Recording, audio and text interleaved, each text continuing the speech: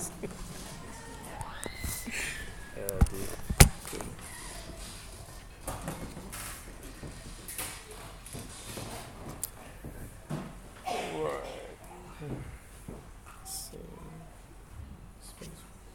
Okay, just making sure we're recording. You'll know our morning contents on our podcast when the preacher can remember to press record. Otherwise, it's not. And then our evening contents up on YouTube. You guys would be aware of that. I want to invite the Lord Jesus to be part of this space. Lord, just as we open your word, we just ask you to do work in our hearts, to make us more like you would like us to be, for your glory, because we love you. Amen. I hope by the end of today I have instilled in you a deeper realization, a deeper motivation for you to stick to your good King Jesus, to submit to him, to follow him more wholeheartedly as we engage in the great adventure, which is having him as our King. I just want to go to... Oh, geez, I've left something. Have I got the clicker down there? Thank you. There we go. All right, let's roll. Matt, let's read those first three verses again. And we're going to drill in on a particular concept this week. And a couple of people were here in the first service, so when I ask them questions, they're not allowed to answer. Okay, Matthew chapter 3, verse 1 to 3. In those days, John the Baptist came preaching in the wilderness of Judea and saying, "Repent, for the kingdom of heaven has come near. This is he who was spoken of through the prophet Isaiah, a voice of one calling in the wilderness, prepare the way for the Lord, make straight paths for him." Now we know John the Baptist is tasked with preparing the way for the Messiah, his cousin, actually, in real life, Jesus. And he has this message, repent, for the kingdom of heaven has come near. Now, we are not Jews. Well, there might be a Jew in our midst. No, but I am not a Jew. And actually, this statement for a non-Jew is it's not a natural statement that draws on a lot of things in our cultural history, in our religious sort of in the symbols of our culture. So it's really a really cool task is to drill down what did a Jew in that day and age hear when they heard someone say, "Repent, for the kingdom of heaven has come near." Now, we've heard preaching on the word repent before. We know that it means more than to be sorry. It more literally translates to change your mind, but obviously it's got that idea of returning to God. And so, whatever this is, John is saying you need to urgently change your life because the kingdom of heaven has come near. And we should dive into this. I mean, in the next chapter, Jesus, in his first sermon to a group of people, in his opening, he says, "Repent, for the kingdom of heaven has come near." What is going on here? What do we need to understand? If you want to understand this stuff a little deeper, Tim Mackey from the Bible Project, he's got a podcast, Exploring My Strange Bible. He's got some good sermons on this. Look, this is something that we really should wrestle with because the kingdom of heaven, the kingdom of God in the other gospels, this is a massive underlying theme. It shouldn't be something that we go, "Oh, I don't fully understand that." We need to explore this. So let's try and grasp what a Jewish listener might have heard when they heard this term. So, a kingdom has a king or a sovereign, right? Someone who reigns. What is the first reference to ruling or reigning in Scripture? Who's going to go? Look, John Buckle didn't know the answer, so, it's okay. Just feel free to have a go, Genesis 1, who said, brilliant, it's in the first chapter. Thank you. There we go. So then God said, this is the first reference to ruling or reigning in the Bible. Then God said, "Let us make mankind in our image, in our likeness, so that they may rule over the fish in the sea and the birds in the sky, over the livestock and all the wild animals, and over all the creatures that move along the ground." So God created mankind in his own image. In the image of God, he created them, male and female, he created them. We were invited from the start to be in this awesome privileged partnership where we actually rule God's world under God. So it wasn't a case of, okay, here's my world and I'll just rule it all for you. No. I'm putting you on this earth to rule, to steward, to watch over this world, and you will rule. So your core purpose as a human being in creation is part of it is to rule over this world. But we are made in the image of God. You are not to rule just however you want. You are made in the image of God. We are meant to be faithful images of God in how we rule, right? So we're meant to image his justice, his grace, his goodness, his mercy into the world as we rule it. So we were made in the image of God to rule over his world. What trust? God, we're in this wonderful partnership with God to steward his world on his behalf.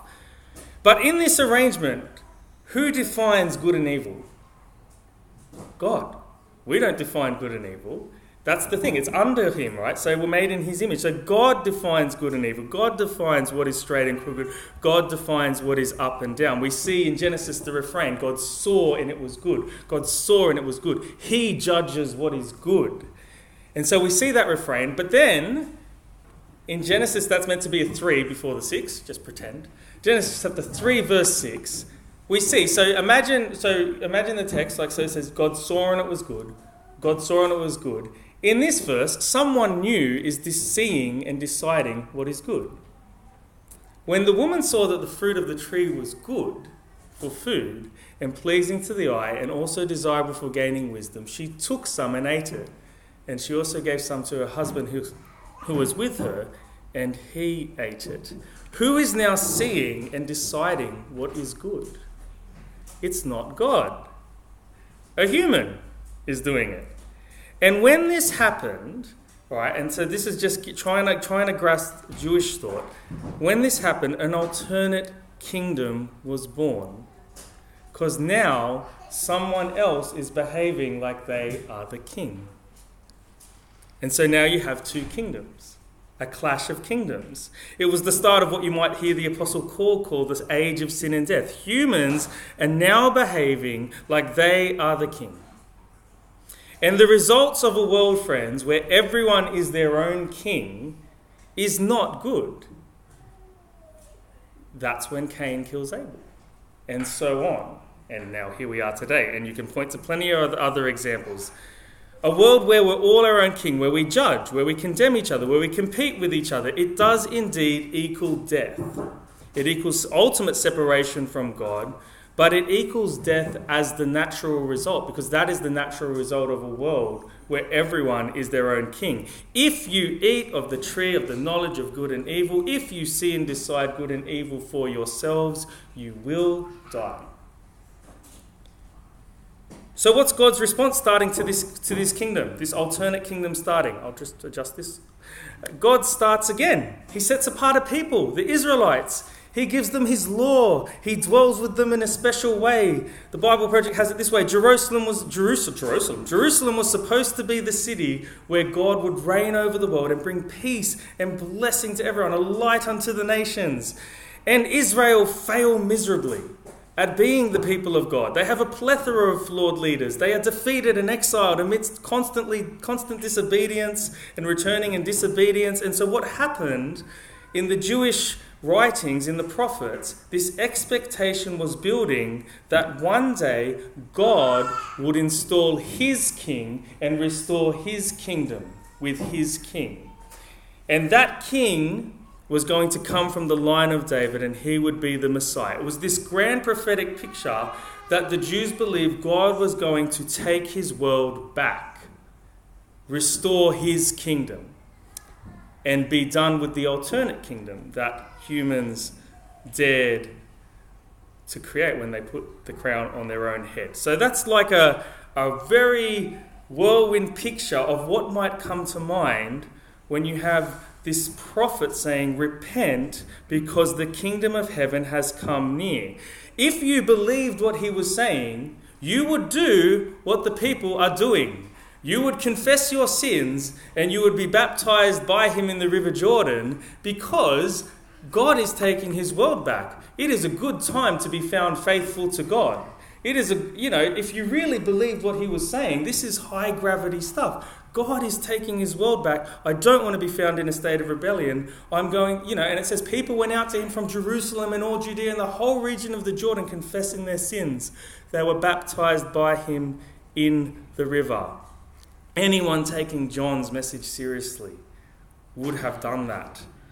We won't reread it on the PowerPoint, but then it goes into this instant where he challenges the Pharisees and the Sadducees who were present.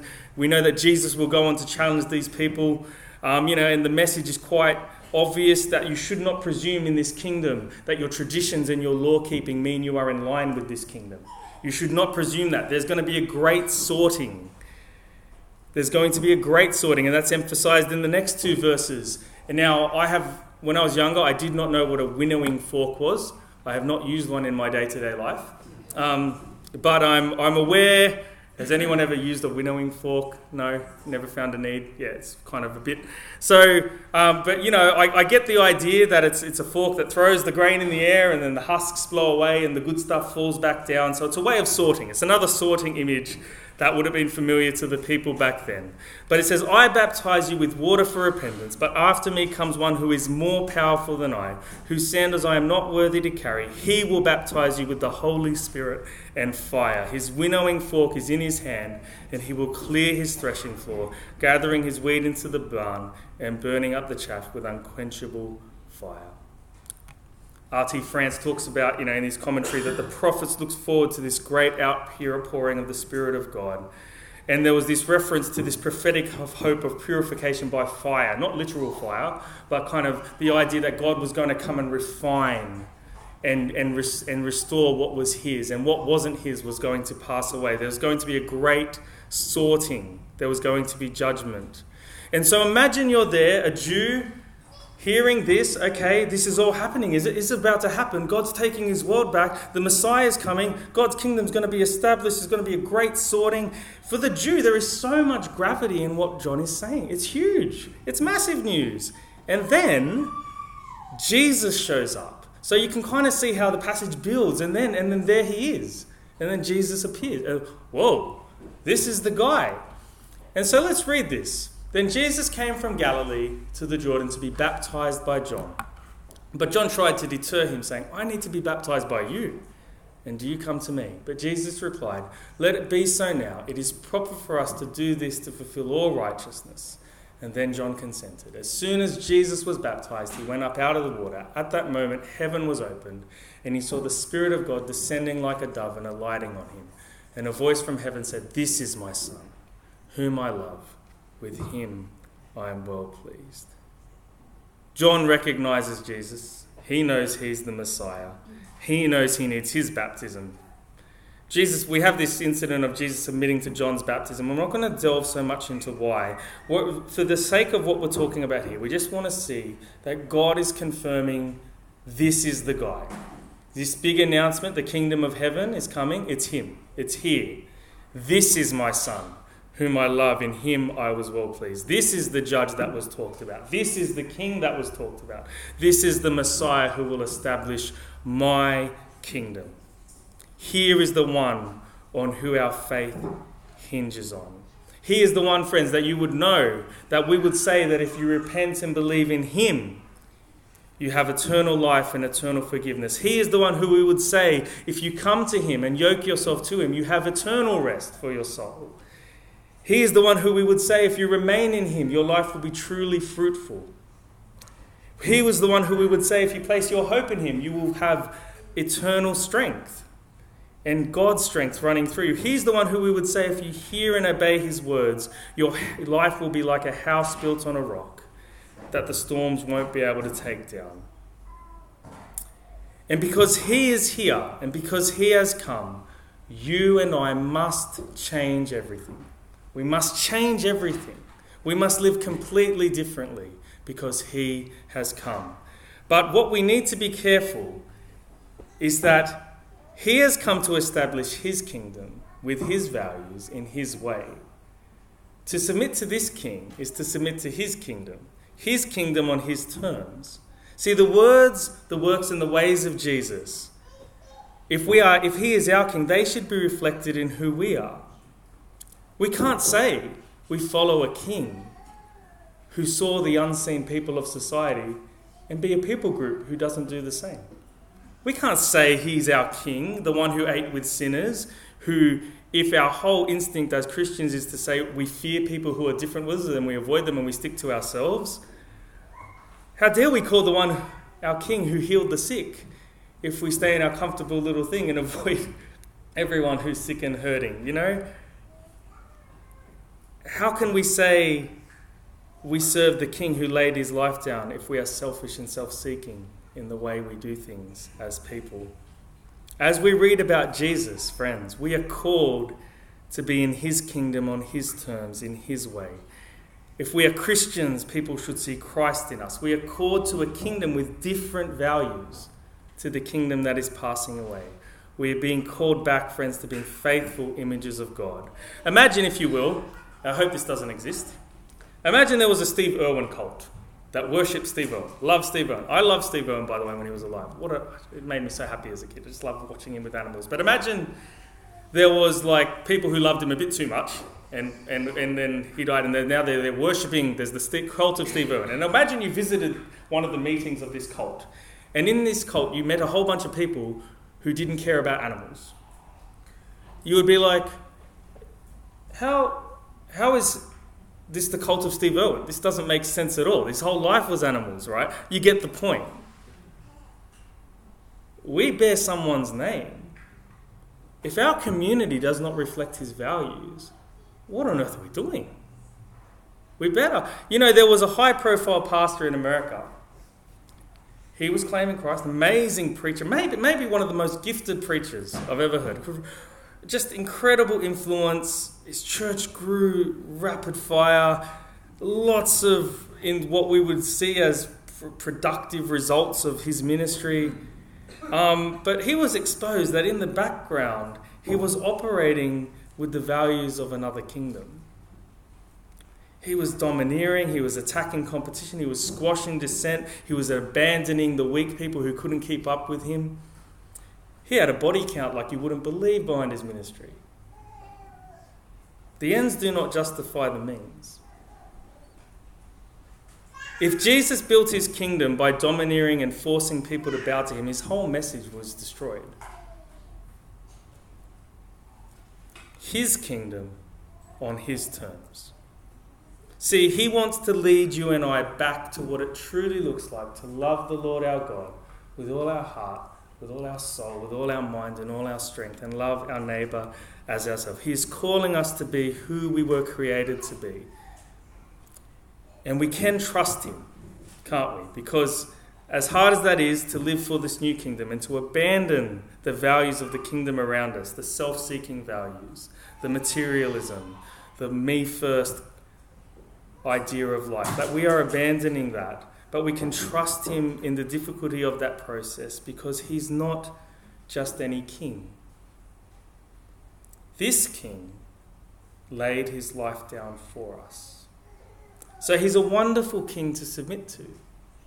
He's a wonderful kingdom to be part of. Because unlike the kingdoms of this world, which time and time and again, whoever the guy is at the top proves that he doesn't have the interests of those underneath him or her, as it may be. In this kingdom, the king laid his life down for us.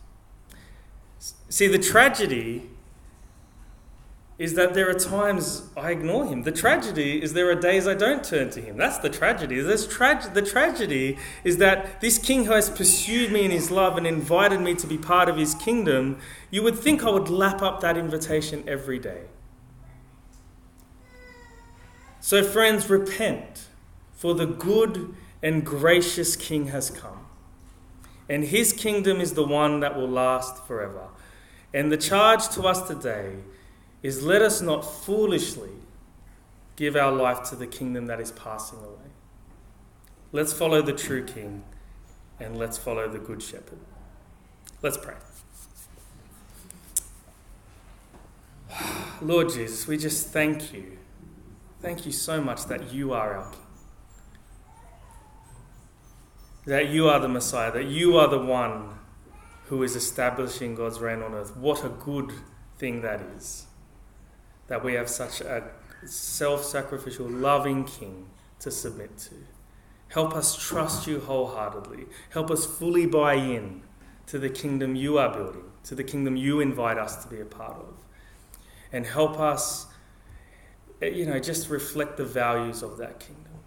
Help us be Christ-like in how we represent you in this world. And help us understand that we are to be like you. We are not to represent you in some weird quasi-mix with the values of the kingdom that is passing away, but we are meant to be like you. Help us know how to do that. And thank you that our foundation is one of grace. Thank you that our foundation is a king who pursued us, who loved first, who offered his forgiveness first, who died for us while we were still sinners, Lord.